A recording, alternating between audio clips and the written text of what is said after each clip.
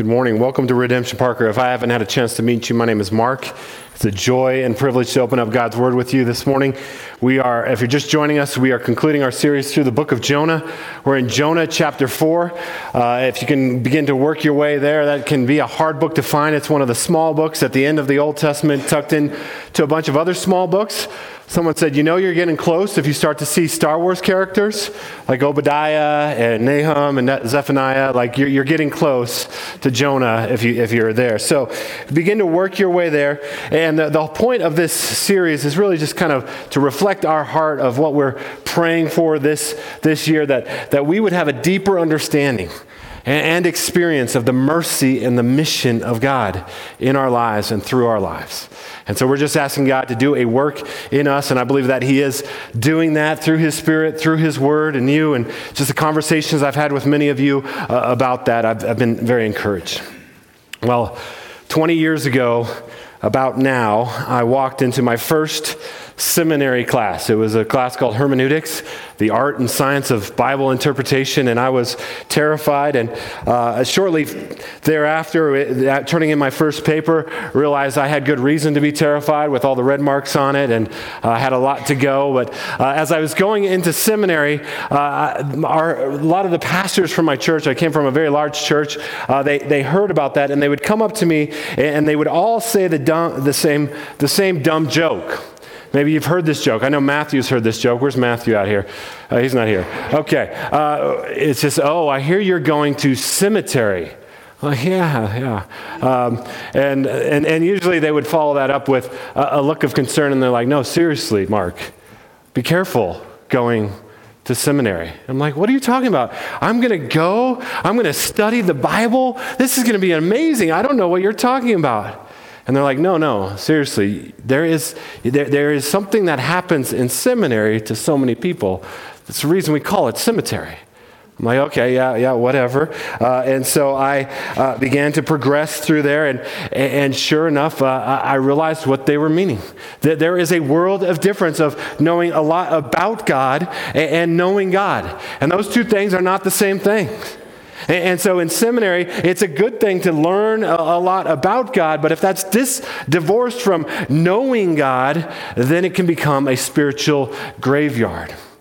And by God's grace, that was not the case for me, though I did see it in many of my friends as we went through seminary. But by God's grace, for me, not because of anything in me, but really His grace to me and His means of providing a mentor for me to remind me of the gospel, to apply what I was learning in my head to my heart. And so every week with Pastor Kita, he's been here and preached before, every week I'd come in and he would just be a living example of someone who passionately pursued Jesus in his life. Someone who loved the Lord deeply, and that was just attractive. And he would ask me, he'd say, Mark, so what are you learning in school these days? And I'd be like, well, I wrote a lot of papers. And he's like, well, what were they about? And I'm like, I'm doing some papers on just the attributes of God. And he's like, well, what'd you write? I'm like, I think I wrote this week on the immutability of God. And he'd be like, oh, wow. I'm like, yeah, it's just a paper. He's like, no, Mark. Do you understand what that means for you? Like, it means I'm going to get a degree? I don't know what it means. What do you mean? What does it mean? He's like, that God is immutable, that He is unchangeable. He's the same yesterday, today, and forever. Do you get this, Mark? I'm like, I guess that's good. He's like, no, you don't get it then. God is unchanged. Let's stop. Let's worship God for His immutability, that He is a rock in your life forever and ever and ever. I'm like, yeah, let's worship God. Because our knowledge of God cannot be divorced from our experience of God, or else it becomes just this kind of self-righteous, kind of I've learned enough, I'm better than others that don't know kind of faith. In fact, this is what Jonah has been dealing with. Jonah has divorced his knowledge of God from his experience of God, and it's leading him to a spiritual graveyard.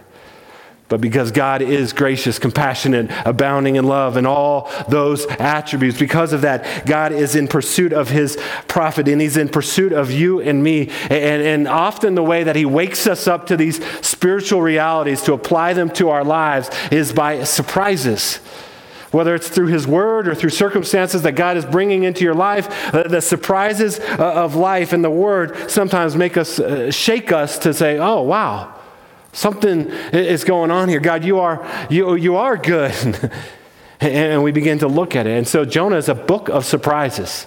Just by way of recap, we've seen in the first 3 chapters, surprise after surprise after surprise. God calls his prophet.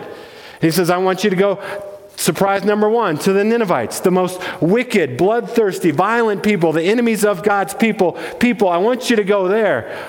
And that's a surprise. And the next surprise is the prophet gets up and he doesn't go there. He goes away and he goes to the Tarshish. He wants to head away from the Lord. That's a surprise. And then there's a surprising salvation that happens. Not for Jonah, he gets thrown overboard, but the pagan, idol-worshiping sailors on the ship, they come to an experience of seeing and savoring the living God of the universe. And are redeemed. And then the surprise of God's surprising, peculiar grace through the fish, taking Jonah and preserving his life for 3 days. And then we get a surprising prayer inside the fish of repentance and turning back to the Lord. And the fish surprisingly vomits him up on the land. And he goes into Nineveh. And he gives a surprising 5 words in the Hebrew, sermon. 40 days. And Nineveh will be overturned. 8 words in English, but in Hebrew it's 5 words. He says 40 days, worst sermon ever preached. And then the surprising result, the best results any sermon has ever achieved. The whole city repents. The most violent king on the planet repents in sackcloth and ashes. And he makes all the people do that as well. And because they don't know anything about repentance or how it is, and they didn't hear about the mercy of God or anything like that, they just want to cover all their bases, and they make their animals repent. So there would have been a mooing rising up in the city of just this lowing repentance in the city. And then at the end of chapter 3, a surprise, God relents. But you would expect, if you're a good Jewish reader rolling out the scroll, for the scroll to stop there. In fact, that's what most people think about when they think about the book of Jonah, the first 3 chapters. But then there's another chapter. And in fact, I'm going to argue that chapter 4 is the whole point of Jonah. If you don't get chapter 4, you don't understand what's going on. That God is in pursuit of his prophet. And he's in pursuit of you and me, and he will have his way. And so would you pray with me as we turn our eyes to the text this morning? Father, we come before you in the name of your Son and the power of your Holy Spirit. Lord, I don't want to take lightly this moment that you would address us by your word, each of us, each person here, made in your image, innately valuable because of that. Each person, I believe, that you are pursuing with your love. And so, Holy Spirit, would you give us eyes to see and ears to hear and hearts to embrace what you have for us. We ask in Jesus' name. Amen. So Jonah chapter 4, the story continues. Verse 1, but it displeased Jonah exceedingly, and he was angry. Again, why is he angry? He's angry because his enemies, the Ninevites, have received mercy and grace from God. He's angry. A.W. Tozer used to say, he was a pastor from a couple generations ago, he used to say, Christians don't tell lies, they go to church and sing them. And what he meant by that is not that the words on the screen are wrong and lies. What he meant by that is sometimes we gather in the room and we sing these songs, but our hearts are far from the songs, right? And not that we shouldn't sing the songs, because part of forming and shaping our hearts is singing the song, singing the truth, even if we're not fully there. But Jonah is disappointed. And even this morning, I wondered about the text on one of the screen. Last week, we sang it, and I believe it on one level, but on the other level, I'm like, is that true? God, you're never going to let me down? Because I've felt let down before. And I'm a pastor. I talk to people all the time that feel let down by God. But we're singing the song, you're never going to let us down. And so how do we wrestle with that? Well, obviously we're finite and God's infinite. We can get that. And we know the scripture that says God is working all things together for good for those that love him and are called according to his purposes. So theologically we can get that. But Jonah is having a hard time. He's divorced his knowledge of God from his knowing God. And he's angry that God is the kind of God that gives mercy and grace to people he doesn't want to give mercy and grace to. So he's exceedingly angry. Verse 2, and he prayed. He prays to the Lord, to the living God of the universe. He says, "O Lord, is not this what I said when I was yet in my country? That is why I made haste for Tarshish, to flee to Tarshish." So at the very beginning, we were wondering, maybe he doesn't want to go to the Ninevites because that's surely a death sentence. Maybe he's afraid, but very early on in Jonah, we realized, no, it's not so much that. In fact, even in this passage, we'll see he's not afraid to die. He just hates the Ninevites. He hates who they are. He hates everything about them. And so he says, that's why I made haste for Tarshish. For I knew that you are a gracious God and merciful, slow to anger, and abounding in steadfast love, and relenting from disaster. Sometimes people have a problem with God because they don't understand God. And they've made a figment of their imagination and they reject that God. But Jonah is rejecting who God really is. Do you ever have a problem with who God really is? Jonah has a problem with that. And he says, I knew you were like this. How did you know that, Jonah? Well, Jonah quoted what many scholars would call the thesis statement of the Old Testament. Exodus 34, verse 6. It's a direct quote, almost. But we'll get to that next week. He quotes, he says, and in that verse it says, for God is gracious, merciful, slow to anger, abounding in steadfast love, relenting from disaster. He says, I don't want you to be that kind of God.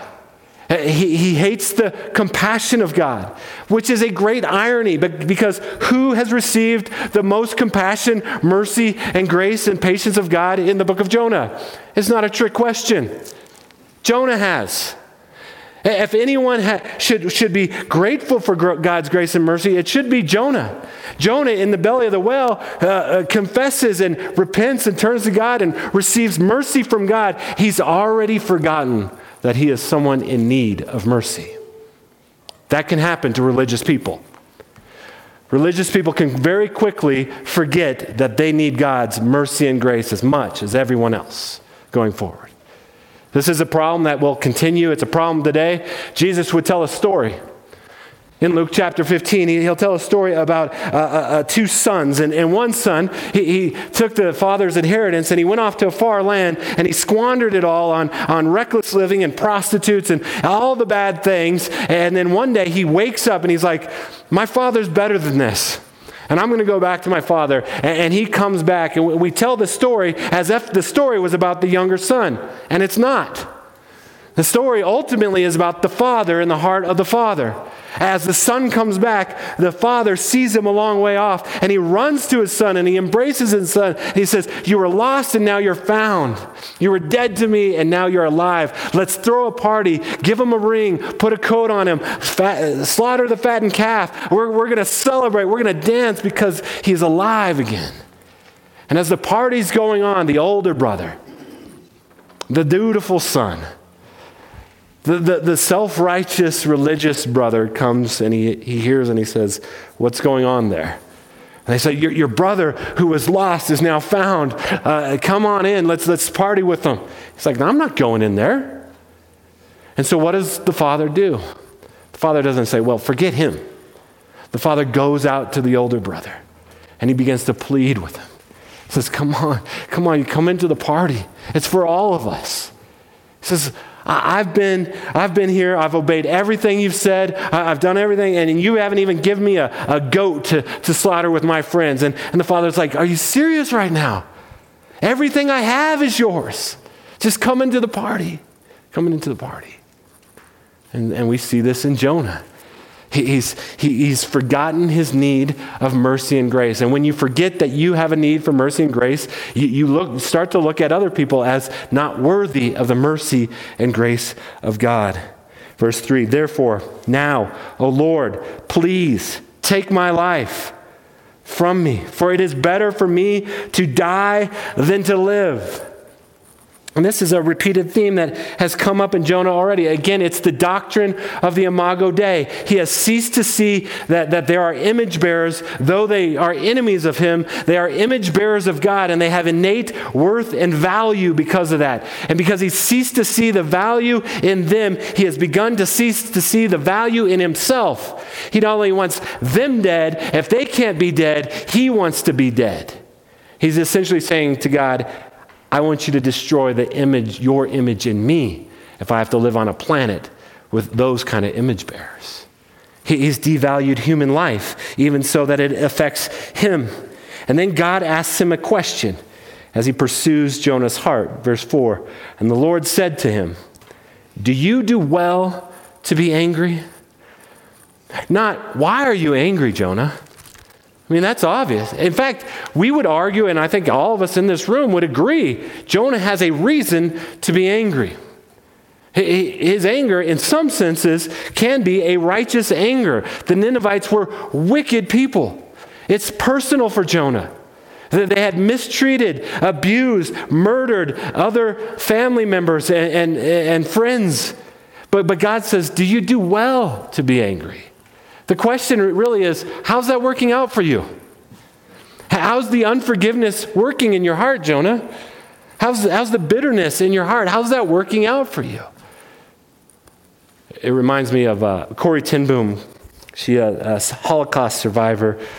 And her and her family got arrested for hiding Jews in Holland. They were taken off to various concentration camps. She would never see her mother and father again. Her best friend and sister, they had gotten separated during the course of this, but towards the end of the war, they had been reunited in a women's concentration camp in Germany called Ravensbrück. And in Ravensbrück, they were reunited, and she tells the story in her book, what's the name of the book? The Hiding Place. And she tells the story of just reuniting with her sister. And the story of how her sister was just mistreated, all of them mistreated by the Nazi guards, and the shame and taking off their clothes and parading in front of the guards and being beaten and neglected and malnourished and all these things, to the point that her sister Betsy would lose her life in Ravensbrück. Eventually, the Allies came in. Corrie ten Boom was set free, and she went back to Holland. But after a couple years in Holland, she went back to Germany to preach this message of God's forgiveness and grace. And as she went back, she would go from town to town, and she would tell this story that God is a loving God, that he can forgive all of our sins.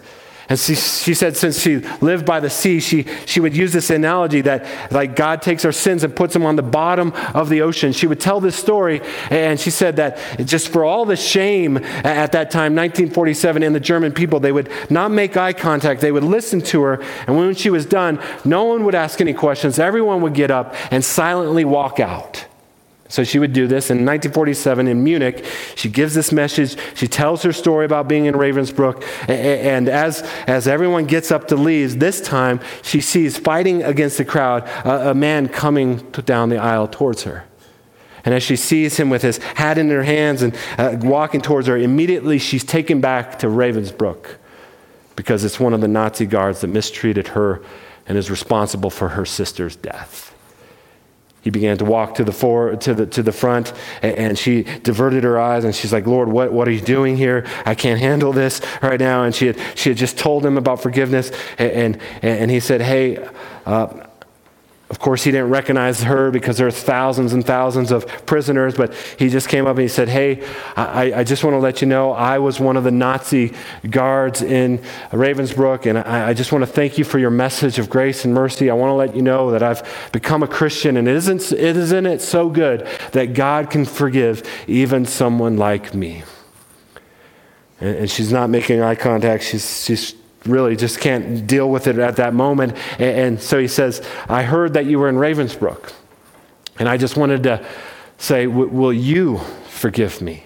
And he sticks out his hand. She wrestles in her soul with what is she going to do in this moment. She writes about this later on. She says, and I, who've spoken so glibly of forgiveness, fumbled in my pocketbook rather than take that hand. She says, and I stood there. She said it felt like an eternity. Probably wasn't that long, but she just was wrestling in her soul. She said, I stood there, I whose sins had every day to be forgiven and could not. Betsy had died in that place. Could he erase her slow, terrible death simply for the asking? And as she continued to wrestle, she was asking God, okay, I'll raise my hand, but you've got to provide the feeling. You've got to provide the forgiveness. She says, and still I stood there with the coldness clutching my heart. But forgiveness is not an emotion. I knew that too. Forgiveness is an act of the will. And the will can function regardless of the temperature of the heart. So it took everything she could to raise her hand and grab that hand and shake the hand of this former Nazi guard. She said, for a long moment we grasped each other's hands. The former guard and the former prisoner. I had never known God's love so intensely as I did then. She said the love of God just filled her as she shook this hand, and they began to weep and sob together. So God asked Jonah, how's that working out for you? All the bitterness, all the rage. Jonah doesn't answer, so God continues his pursuit in a surprising way. Verse 5, Jonah went out of the city and sat to the east of the city. He made a booth for himself. He sat there under the shade till he should see what would become of the city. So Jonah goes outside the city. He looks and he's hoping maybe the Ninevites will repent of their repentance, they'll return to their wicked ways, and God will bring the judgment that they so deserve. And so he's waiting, and he's waiting. Verse 6, now the Lord God appointed. So understand, God is in control. He's directing the narrative. He's doing the pursuing here. He appointed. Throughout Jonah's book, we see God appointing, God at work, God's sovereign, God's providence. God appointed a plant and made it come up over Jonah, that it might be a shade over his head to save him from his discomfort. So Jonah was exceedingly glad. Why? Because of the plant. So Jonah has been exceedingly mad, and now he's exceedingly glad. So this plant comes up over him, and he's like, yes, finally something's going my way. And he gets out his iPhone and he snaps a selfie and puts it on Instagram. He says, #blessed. Check out this leaf. I'm sitting in the cool. I'm wondering if the city's going to get destroyed. Finally, things are looking up for me. He's like, I'm so happy. I got a plant. And so God's not done. God is trying to expose Jonah's heart here. Verse 7, but when dawn came up the next day, God appointed a worm that attacked the plant so that it withered. When the sun rose, God appointed a scorching east wind, and the sun beat down on the bald head of Jonah so that he was faint. And he asked that he might die. Again, he has a death wish again. And he said, it is better for me to die than to live. Do you see what God's doing to Jonah right now? He's showing Jonah what's true of you and me so often. That our joy and our sorrow, it rises and it falls on circumstances that ultimately don't matter. He's exceedingly glad about a plant. He's exceedingly mad when the plant dies, and he wants to die because of that. He's on a roller coaster of emotion. If things are going good in his life, he's very happy. If circumstances seem to be going bad, he's very angry. And I get it. I'm like that. You're like that, right? I can let numbers on a screen that correspond to my Roth IRA determine whether or not I'm happy or I'm sad on a given day. Stupid. He's saying God is exposing his heart. He's exposing the idols of his heart. He's exposing what Augustine would call the disordered loves of Jonah's heart. Augustine would say part of our problem is we love the wrong things in the wrong way. So Jonah is a patriot, that's good. But if your patriotism is your God, that's an idol. And that has to be torn down.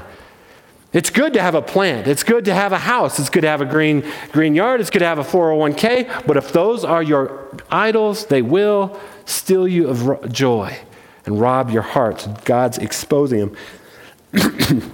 Verse 9, but God said to Jonah, do you do well to be angry? Same question. But this time he says, for the plant? Jonah, you really going to you really want to die because of a plant? He's exposing his heart and he says, and yes, I do well to be angry enough to die. It's kind of like a toddler who needs a nap, right? Like you're not being reasonable. Like if Jonah was talking to me and he said that, it would be hard for me not to laugh in his face and then remember my pastoral counseling classes from seminary and be like, oh, it sounds like the plant was really important to you. Tell me about that. I'm not a good counselor. But he's just exposing our heart. We let the circumstances of our lives rise and fall. We love the wrong things in the wrong way. And God is exposing his heart in these things. Verse 10, and the Lord said, you pity the plant. The word there, pity, is a word for compassion. You have compassion, you have regard. It really has this emotional attachment to it. Or it could be you weep for. You come to the point of tears for a plant. Jonah's like, that's right. I'm angry enough to die because it died. He says, but which you did not labor for, nor did you make it grow. So you don't really have that much attachment to this plant, which came into being in a night and perished in a night. So God has shown Jonah that knowing about God and knowing God are two different things. God has shown Jonah that he has idols in his heart. He loves the wrong things in the wrong way, as we do. And now God is continuing to pursue his prophet. God wants Jonah to have a heart like his. So he exposes his heart. And then he shows him God's heart. Verse 11. And should not I pity? Should I not have compassion? Should I not be brought to tears? Should I not weep over Nineveh, that great city in which there are more than 120,000 persons, image bearers, who do not know their right hand from their left, and also much cattle? Word of God, ladies and gentlemen. See what God is saying? You didn't make the plant. Plant came in a day, was gone in a day, and it was your whole world. Let me tell you about people that I made in my image that are innately valuable. 120,000 of them in this city. They don't know their right hand from their left. They're completely lost. Should I not weep over them? And Jonah, by extension, should you not weep over them? Should you not reorder your priorities and your love so that you love the things that I love? Do you ever wonder why God has determined that you should live in such a time and a place, in the most wealthy place and time in the history of the world? Is it not to leverage that for God's priorities? There's 2.2 billion image bearers on the planet that have no access to even the name of Jesus, let alone the Word of God. Should that not make us weep? Or are we concerned about our plants? Oh, they're not called plants. They're called retirement funds. They're called our careers. They're like all the other things. It makes God weep, he says. He says, Jonah, I want you to weep for what I weep for. It's 2.2 billion. Hudson Taylor, the great missionary to China, when he would come back and give a report in England, he said the hardest place for him to go was into a church on Sunday mornings.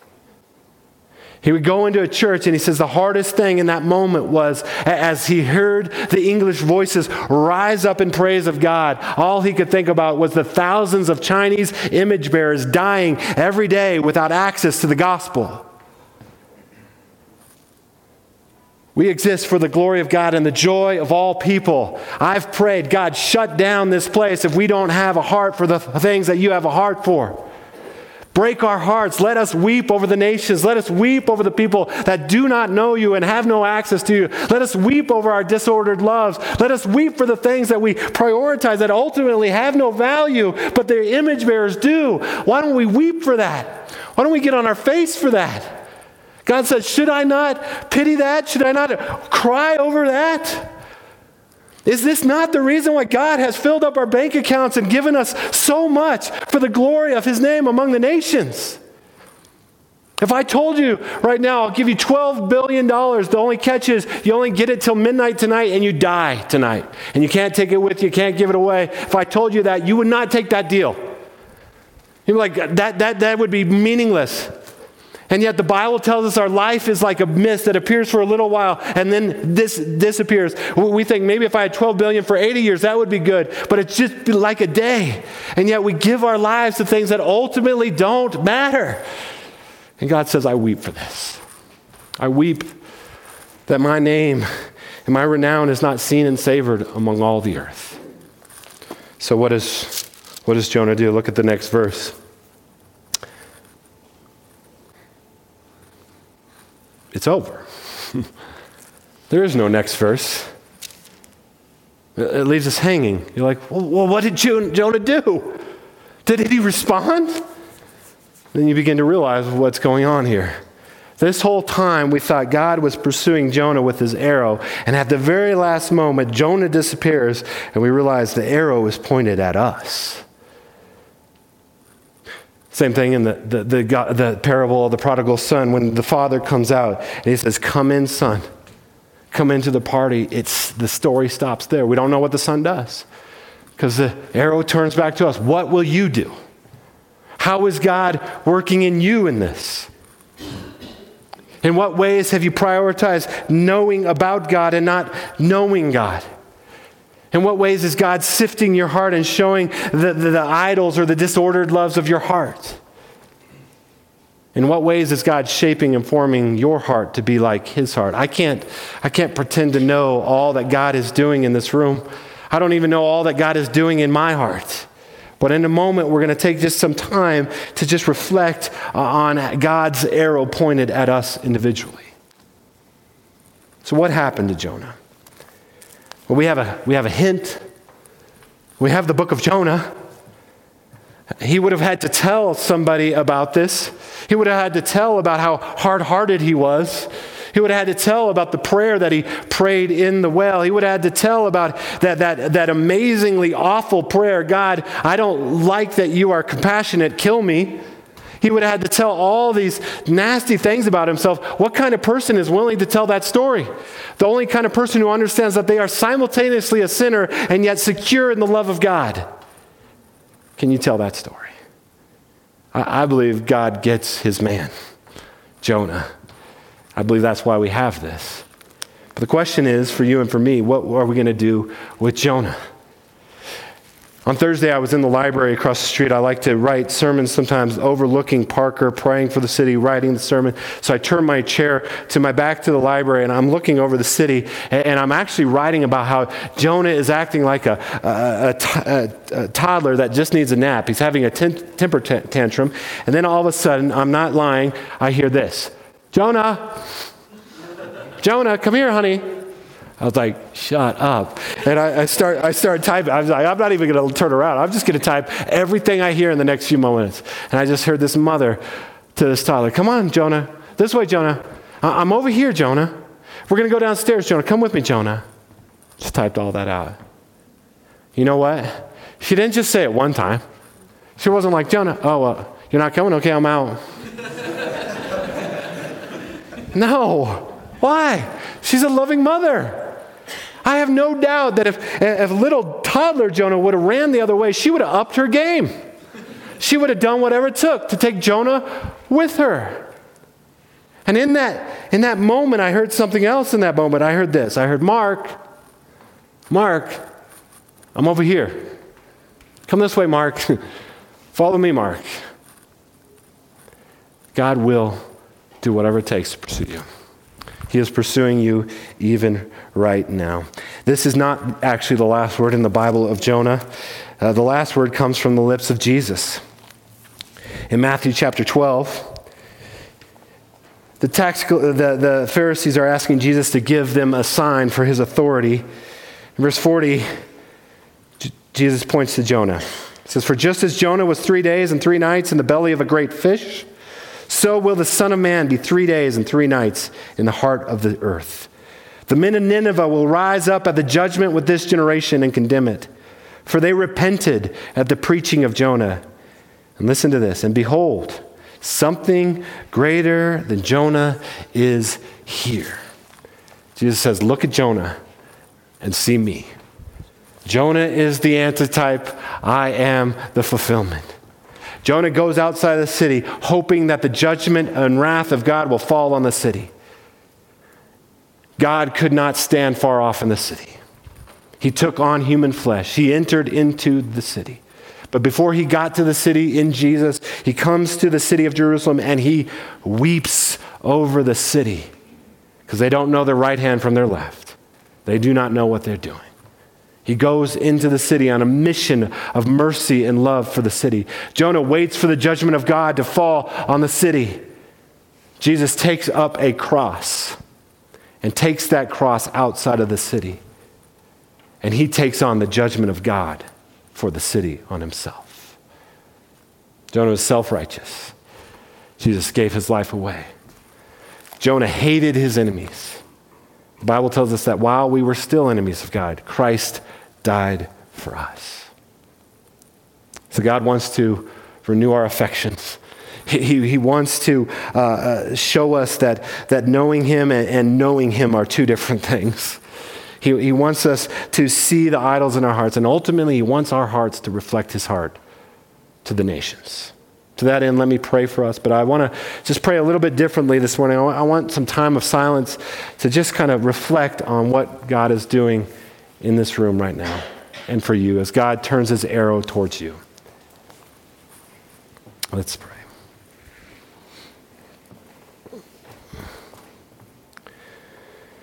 Once again, Father God, we come before you in the name of your Son and in the power of your Holy Spirit. God, I do believe that you are stirring up things in people's hearts right now. Maybe there's people that are going through a storm. Lord, I pray that you would reveal to them your voice calling them. Lord, there's some of us that have thought that if we just know a lot of facts about you, that we would know you. Lord, I pray that we would repent of self-righteous religious knowledge, that we'd come to a true experience of grace through faith in you. Lord, all of us have disordered loves and idols of our hearts. I pray, Lord, that you'd do your kind work of bringing us to repentance in this moment. And Father, none of us have a heart like you have a heart for the nations. Would you please form and fashion our hearts to be like your heart? So Lord, right now speak to each person here what it is you desire to work into their hearts and their minds and their lives this week. Thank you for the gospel of grace. Thank you, Jesus, that you weren't like Jonah who stood far off waiting for condemnation to come. You took it on yourself. For the joy set before you, you endured the cross. Father, if there's anyone in here that has never confessed faith, and for the first time has seen you and savored you as the living God of the universe, so Lord, I pray that they'd come to a point of glad repentance, to place their trust in you and be transferred, as the scripture said this morning, from the dominion of darkness into the kingdom of the Son you love. Lord, help us to be the kind of people that celebrate the things that are worth celebrating. Be the kind of church that loves the things that you love. We ask all these things in the matchless name of Jesus. Amen.